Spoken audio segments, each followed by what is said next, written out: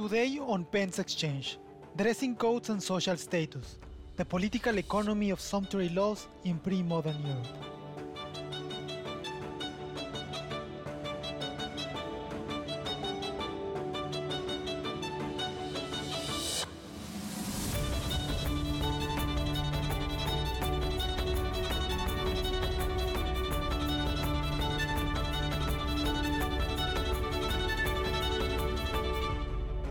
Welcome to Pence Exchange, the forum where we discuss everything related to the historical experience of markets and their philosophical foundations. Today we will be joined by Mark Koyama. He's an associate professor in economics at George Mason University. He's also a research fellow at the Center for Economic Research and Policy and a senior scholar at the Mercatus Center. Born and educated in the UK, Mark received his BA and doctorate degree from the University of Oxford. His main research interests are in economic history. He is particularly interested in the institutions that support economic growth and liberalism. Welcome, Mark. Hi, Fernando. Great to be here. Mark is here to talk to us about a recent paper he co-authored with Desiree Desierto on the political economy of sumptuary laws in pre-modern Europe. What were sumptuary laws? They were regulations that aim to restrict excessiveness in the consumption of certain personal items of daily life, especially in food and clothes. And while this type of laws existed in Europe since at least the Greeks, their presence really spiked in the late Middle Ages. By the 19th century, however, they had all but disappeared. What explains this pattern? Religious and moral arguments were routinely offered to justify their enactment, so one may think that secularism brought the changes. Yet, as Desiree and Mark will tell us, the law's existence hinged on a more mundane aspect of elite competition between the incumbent aristocracy and the challenger new rich. Sumptuary legislation, then, arose in increasingly rich societies in Europe as a means for established elites to restrict social competition from below. Yet, when modern economic growth really caught up, the enforcement cost of the laws became unbearably high, which led to its demise. So, Mark, let's begin by asking your motivations on doing this kind of research, specifically related to the clothing, as I think that's the focus of your paper. I've always found clothing a very interesting aspect of human life because, of course, it reflects on our own personal preferences or lifestyles, but it also reflects on our society's productive capacity. The problem is that maybe nowadays everybody seems to claim not to care about what they wear. For example, Steve Jobs, the Apple founder, famously wore the same clothes everywhere, the sneakers, the black turtleneck, and the jeans. So let me ask you, is clothing so freely available now that it no longer serves a signaling purpose? Yes, that's, essentially it. So in pre-industrial societies, clothing is very expensive. So it's a major capital expense. People would have one or two, sets of clothing. So the phrase "your Sunday best," comes about in England in the 18th and 19th century because people would have two sets of clothing and they'd wear their best set on Sundays, and then during a working week they would have another set of clothing. So clothes are very expensive. People pay a substantial proportion of their income on clothing, and that's just not the case today. You can spend a lot of money on clothing, but you can also buy your clothes at Target and Walmart. They'll be perfectly clean and decent, and you're spending a fraction of your income. Even if you're a low-income person, you could still buy an outfit for $20, probably $50. So clothing has become very cheap. Clothing still does play a role in signaling one's social status to some degree. So there's a paper by Charles Hurston Romanoff in the Quarterly Journal of Economics, published in 2009, where they find African Americans tend to spend a higher proportion of their income on clothing. And the argument for this is that African Americans might be people might presume them to be poor or lower status, and so you have a stronger incentive to signal that they actually have disposable income by spending more money on things like trainers and clothes. So as clothes become cheaper and more affordable, simple features about the clothes, like if they're clean or if they look good, are going to become less informative as a signal of social status. That's certainly true, but there still may be some signaling aspect. People often speak about Steve Jobs, his laid back or his style as being counter-signaling. Like, he's so rich and successful that he doesn't have to signal his status through what he wears. However, what I would clarify is our story is about status good consumption by different classes, and people care about status good consumption, and they care about the relative level of status good consumption. So they care about how much they are consuming of certain items relative to what other people are consuming. So that can be motivated by what economists would call a signaling story, but it doesn't only have to be. And so, but I would argue, I would agree that alongside the increase in enforcement costs as different types of clothing became more ubiquitous, the fact that clothing is a less important way to signal income or status is one reason why sumptuary laws became less important over time. We can signal our income or status through the holidays we take, through the photos experiences we have, through the cars we drive, and so there are other dimensions of signaling status which have become more important than clothing. So, Mark, I would like you to elaborate a little bit on the historical background of sumptuary laws, or more generally speaking, on the motivations of why people chose to wear the things that they actually wore. So, you just said that nowadays African Americans basically value clothing different compared to other ethnicities, or at least other sectors on society. So, what were the differences in the past? Of course, it's well known that in medieval times, Jews were required to wear different insignias or different clothing compared to Christians. But what were the obligations or requirements for other sectors of society? Like, do we expect to see differences in gender? Or in regional terms, like what were the Spaniards wearing compared to the English or the Germans? Yeah, so I should probably provide a broad overview. As you said in the introduction, Fernando, the sumptuary laws are old, so they were common in the ancient world and in the Roman Republic, and then they disappear with the late Roman Empire, fall of Rome, um, and early medieval period. What you see in that era maybe is some things like clerics wearing different clothes or some kind of rules. But those rules might be just there to distinguish different classes in society. They're not regularly updated. They're not enforced. What we define as sumptuary laws, really emerge in the High Middle Ages, the age of the commercial revolution, the period in which markets, trade, and commerce are expanding. And initially, they're fairly simple. They're to regulate particular items which people think of as where people observed a dramatic increase in kind of consumption and expenditure. So things like shoes, particular types of shoes, or gold or silver trim on your clothing. So by nature, the types of clothing people wear in society differ. So in different societies, they regulate different things. So there are some differences regionally, and there are differences in focus. And I think the differences in focus might respond to where fashions are changing or where new innovations are appearing. So different types of clothes are becoming available, and different groups are competing. So maybe only the rich would initially wear these fur trims, vermilion fur, or particular furs are more desirable than others. But as the middle classes, the merchants of the bourgeoisie start also purchasing these things, that's when the demand comes from elites to impose laws which restrict it, which punish you if you wear these clothes and you don't have a requisite social status. So there are a lot of differences between religious groups and also gender. So there were specific sumptuary laws on Jews, for example, in medieval Europe, and this is partly because Jews were often economically quite successful as merchants, as traders, as bankers, as moneylenders. They would often be able to wear quite extravagant clothing, and so Christians would resent this because they would believe that Jews should have an inferior status towards Christians. So there were sumptuary laws on Jews. Often these are externally enforced. That's the main motivation. But sometimes there might be a desire for internal enforcement. Perhaps the Jewish community fears persecution if they're perceived to be too successful, too rich, if they have too much surplus money around. So they might have an incentive to within themselves impose restrictions on their clothing. And you see that in Eastern Europe, where black is often imposed in order to so that they make the whole community targets for persecution. Gender is also a big component of this. And now I don't have a one line answer for why that is. It could be that women's clothing always has more potential, often has more potential for extravagance, for different variety.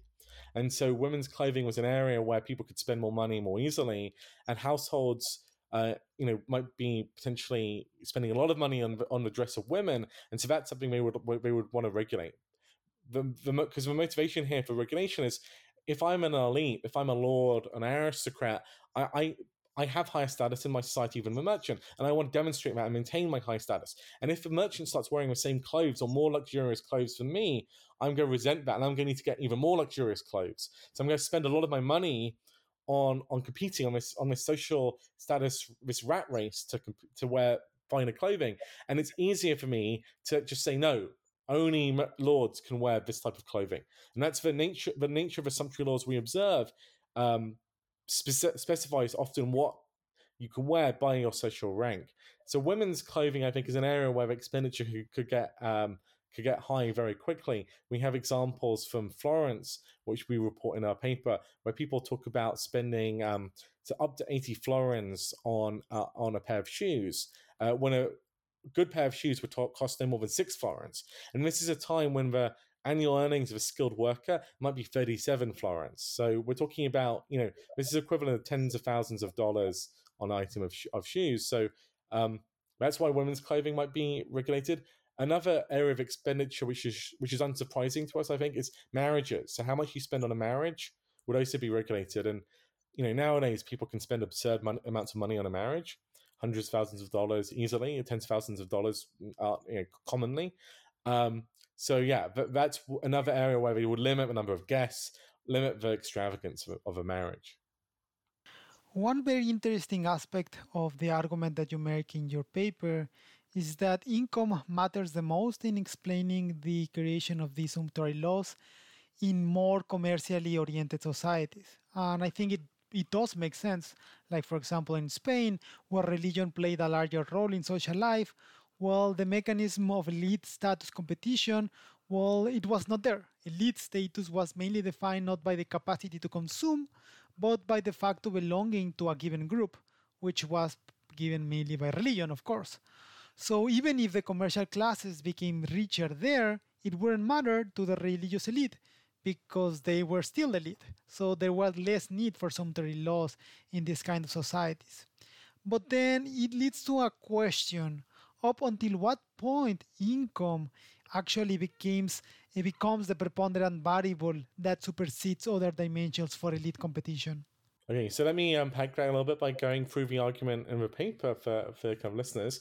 So what we find is that initially, as incomes go up, sumptuary laws increase, and we think what's happening is as incomes go up, people are moving above the subsistence level, so we have more money to spend on luxuries, more money to spend on clothing, and so when societies are very poor, the elites are not threatened from below, so they don't have to wear that extravagant clothes to maintain their high social status. As incomes rise, the lower class, or think about this as the middle class or bourgeoisie, start to have surplus income to spend on luxuries. And so they start competing with the rich. This is expensive for the rich, so the rich have an incentive to impose sumptuary laws. So in the initial period, in the late Middle Ages, we find both at the country level and also the city level that incomes go up, sumptuary laws increase. And we find this is stronger, as you say, for societies with quote unquote less extractive or less rent-seeking institutions. And as you said, that actually makes sense. So it doesn't make sense on a cultural explanation of the sumptuary laws. You might think more elite-driven, more repressive, more extractive, or somehow less egalitarian societies would have more sumptuary laws. They would restrict clothing more. But actually, it's places like Florence or Venice, so these mercantile republics, which we think of as being kind of republican or almost proto-democratic, that's where you see the most sumptuary legislation, and that's because that's where the middle classes or the bourgeoisie are quote unquote rising the most. So the elites have the most incentive to try and clamp down on sumptuary good consumption. And so whereas Milan is a despotism in the Middle Ages, the Visconti family have Milan in an iron grip and may pass fewer sumptuary laws. They pass some, but not as many as Florence or Venice. So that's right. And then so this development seems to be peaking in a Renaissance. In the 16th century, 15th, 16th century, you have the widest proliferation of sumptuary laws, particularly in Renaissance Italy, but also in England and other parts of Europe. And then by the 17th century, and certainly by the 18th century, even though incomes have kept going up, you start to see these laws decline. I mean, particularly decline in the more quote-unquote advanced economies like England or the Dutch Republic. And so why is that? And so why is income no longer, is it no longer that the middle classes competing with the elites? No, we think the middle classes still are competing with the elites throughout this period. It's just the competition maybe has moved on to some other dimensions, and the enforcement of the sumptuary laws, which is a key variable in our model, has become much harder. And I think the two things actually related. So one of the reasons the enforcement is becoming harder is because there's so much more consumption of goods which can signify status. So it's not just the. So in France, you see this in the 17th century. They pass more and more sumptuary laws, but they're not just about clothing anymore. They're about what kind of wagon can you have, how many horses can pull your wagon, how ornate can it be. So as there are more dimensions of status spending, or as status spending becomes more kind of proliferates more and more, or as more and more people can afford more and more items of clothing, it becomes harder to enforce, and eventually enforcement collapses. So you see this to some degree in England, where the sumptuary laws collapse quite early on. Well, clothes prices are gradually falling in this period, and eventually ready to wear clothing becomes possible. So I think at that point it becomes too hard to enforce, and violations become more widespread. In England, being abolished for sumptuary laws, or sumptuary laws fall away in the early 17th century, but there are continuous demands from elites to reinstate them through the 17th century. And I think one reason they're not reinstated is this concern with enforcement costs. 16th century England seemed to be quite a lot of resources were spent actually enforcing this, collecting the statements of informers, using courts like the Star Chamber to enforce, and eventually that's just not feasible. So these laws become a dead letter eventually. Talking about that last point about the decline of sumptuary laws, wouldn't you say that besides the story that you just told us about the enforcement costs becoming too large, it would also matter kind of the supply shock in which basically clothing became cheaper to produce, cheaper to consume, and so its signaling purposes became weaker because of that. It basically became kind of an inferior good, and that also contributed for the decline of the efficiency of the sumptuary law.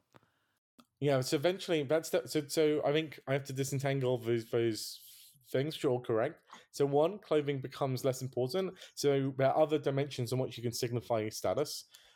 Two, incomes have gone up a lot. So that is all related, of course. And so there's people can consume a lot of these sumptuary goods. Status goods, and it's very hard to crack down upon it. So clothing can be regulated to the degree that you're wearing the clothes, right? But if the way you signify status is somewhat different, then it might be harder to enforce those rules, and there might be non-coercive, non-legal means for maintaining the status differences. So status threat might be less of a concern if you can enforce status differences some other way. And so yeah, elites are always trying to distinguish themselves from non-elites, and whether or not they use the legal system to do it is going to vary from society to society, I think.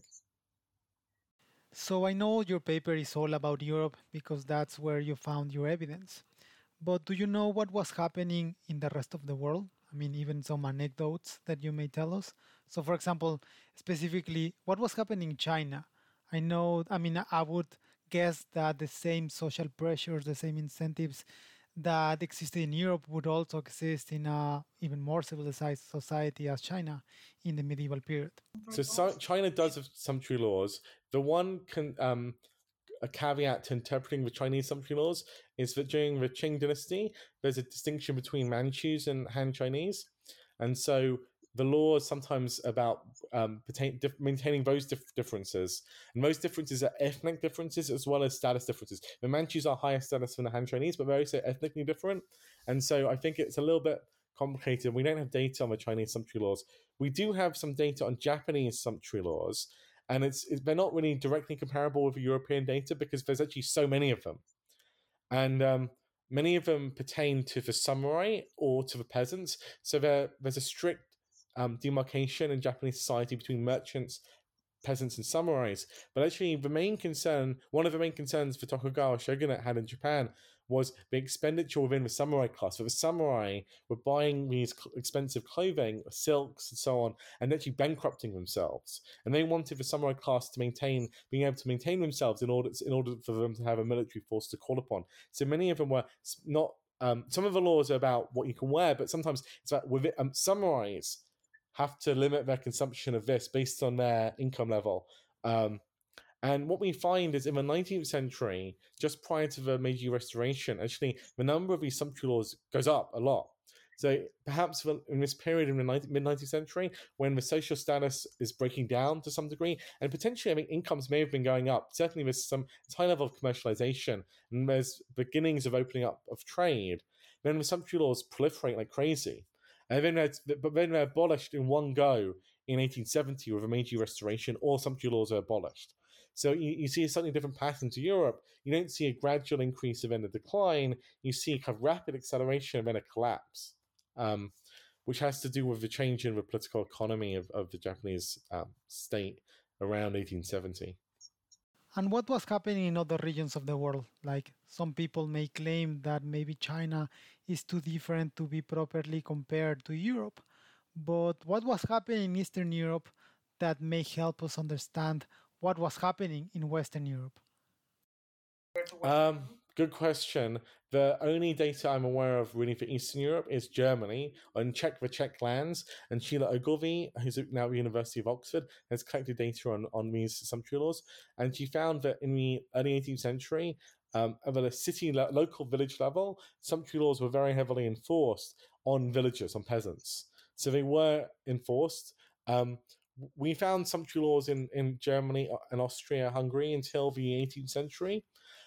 So they're in place till a little bit later than in Western Europe, but at some point in the 18th century they changed a little bit. They become like their laws about wearing a national uniform, and they change into being more mercantilist laws. So laws saying you have to buy goods produced in Russia or in Sweden. So you do find them, but they didn't proliferate to the same degree that they did in Western Europe in the late Middle Ages and Renaissance. Returning to the previous point about the mechanisms and the explanations of the decline of sumptuary laws, I've recently read some literature on a more general topic about why people consume luxury goods that is related, of course, to the status signaling effects. The interesting part is that when these people do consume goods for the sake of just pure signaling, they do so based on their own perceptions about their own and other social classes. Let me just frame this in an example. So the Ralph Lauren polo shirts and the Louis Vuitton bags, these are famous brands, recognized kind of a luxurious goods, and both articles are kind of easily recognizable by everyone, mostly because these brands like to stamp their logos in all their items. And they can be quite expensive, but they are not really truly elitist. I mean, they are expensive, but they are not signaling that you are an elite to people that are elite. They are more like a mechanism to signal from middle class that they have some capacity to consume, but they are not buying extremely expensive goods. So another example would be like Rolex. Of course, Rolex are quite expensive and are luxury good. And middle class people actually aim to buy a Rolex watch. But you know that there are many more expensive watches that actually attract the really elitist people. So what is my point? My point is really that maybe sumptuary laws in this time ceased to exist, mostly because they became redundant by self-enforced signaling consumption preferences. So there were kind of a mechanism by which societies became so stratified in different classes that their own perceptions became so different, so there was no need to enforce the existence of laws for you to wear a good that made you part of a class that you were not part, because people already realized, kind of internalized these problems and they found their own solutions.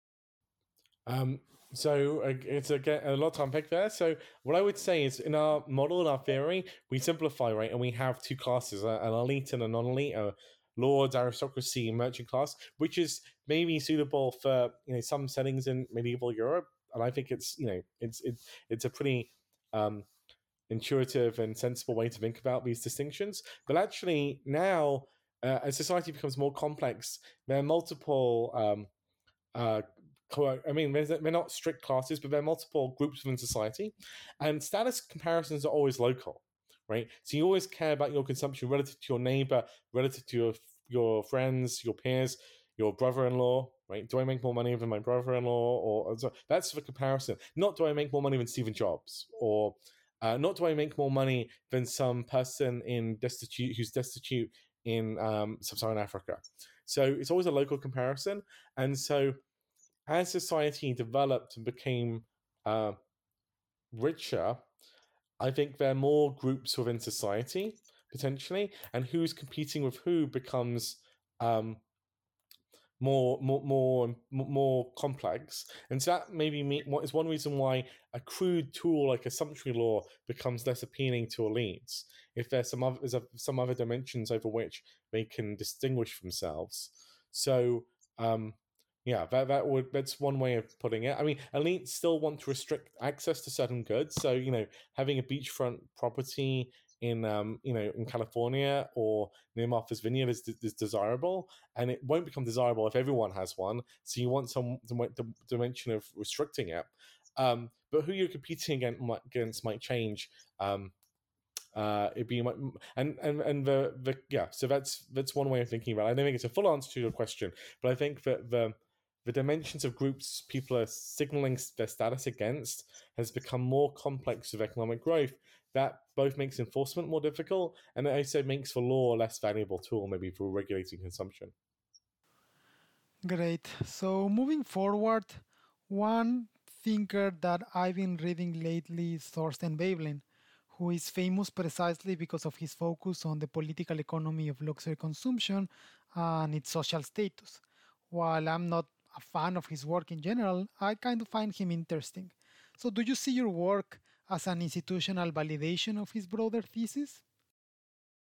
Yeah, so there's a tradition. There's Thorsten Veblen. There's a guy called Dewsbury, and then there's also more recently Akerlof, George Akerlof, and there's some other people as well. I'm kind of forgetting to cite, but there's a tradition of emphasizing relative consumption, basically putting relative consumption in the utility function. It goes back to Veblen, and so we are in that tradition. So our individuals in our model are not strictly speaking Homo economicus, who only cares about his own consumption because they care about their consumption relative to some reference point, which could be the consumption of the other good. So yeah, that is in the spirit of Veblen.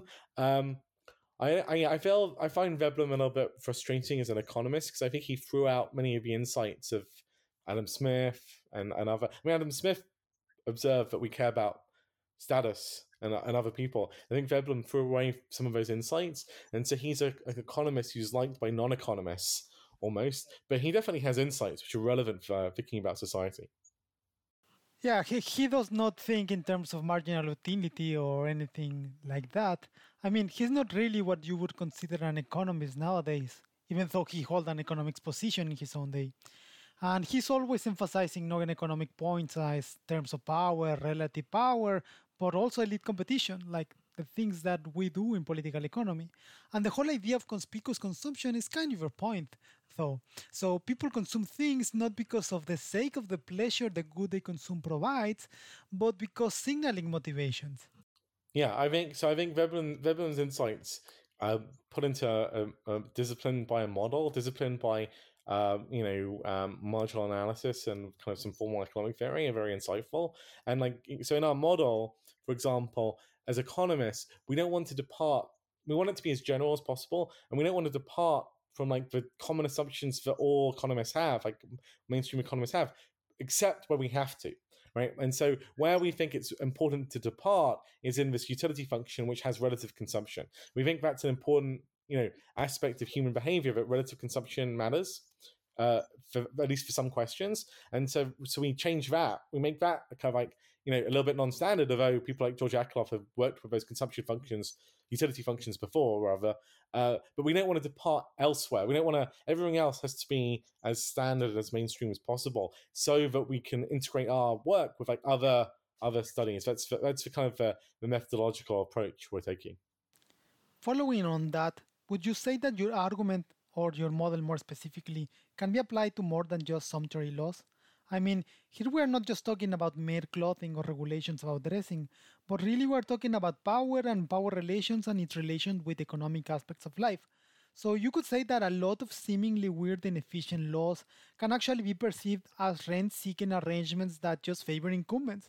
I don't know, like maybe zoning laws. Like people want to restrict the usages of land not because they care about the usage others would make of that land, but just because it has externalities on the perception of what type of land it is, and that affects them, that threatens the status they used to have about that land.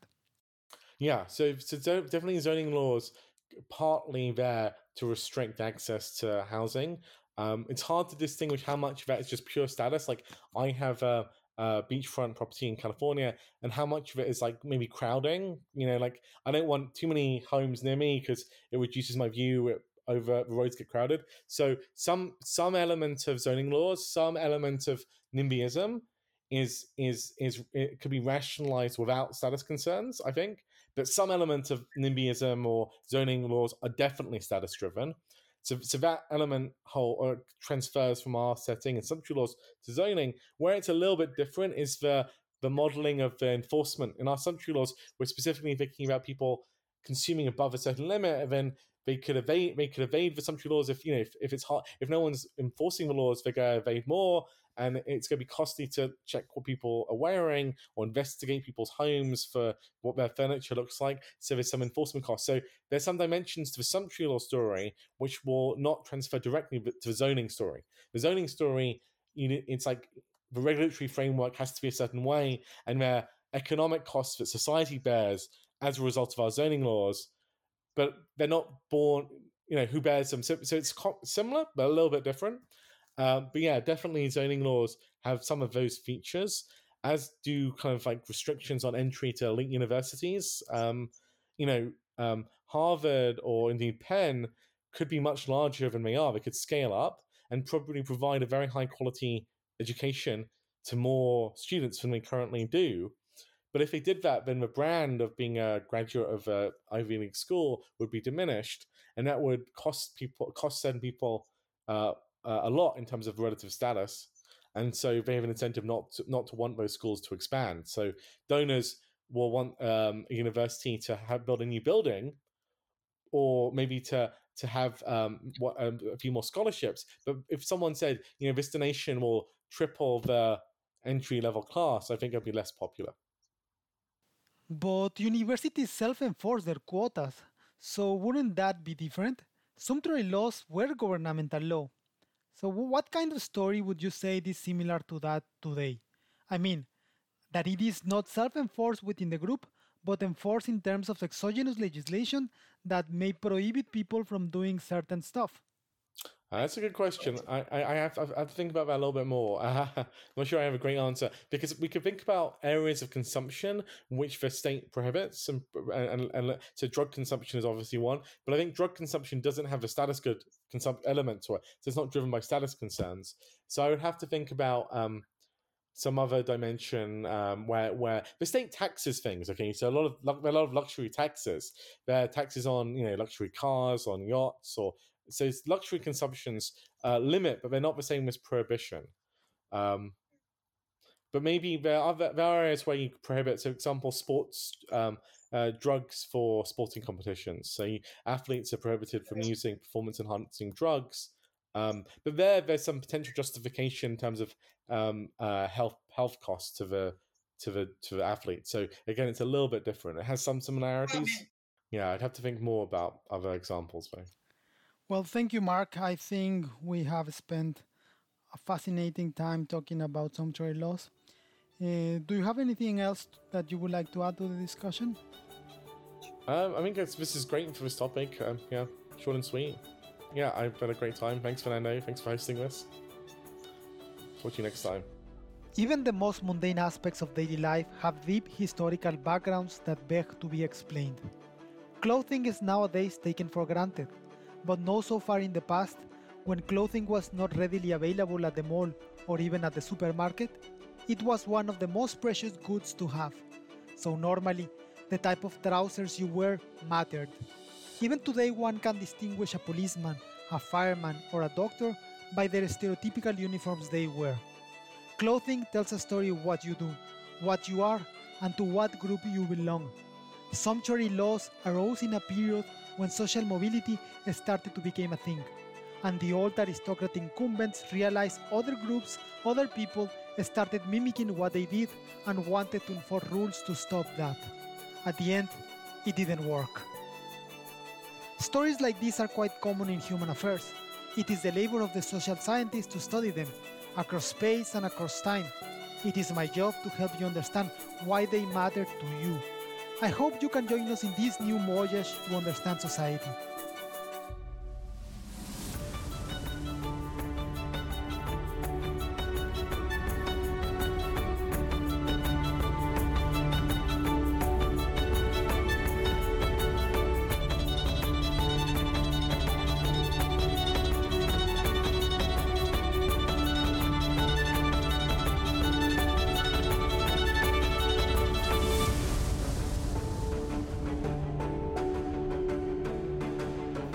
This has been PEN's Exchange, Markets and Cooperation, a podcast from the PEN Initiative for the Study of Markets at the University of Pennsylvania's Economics Department.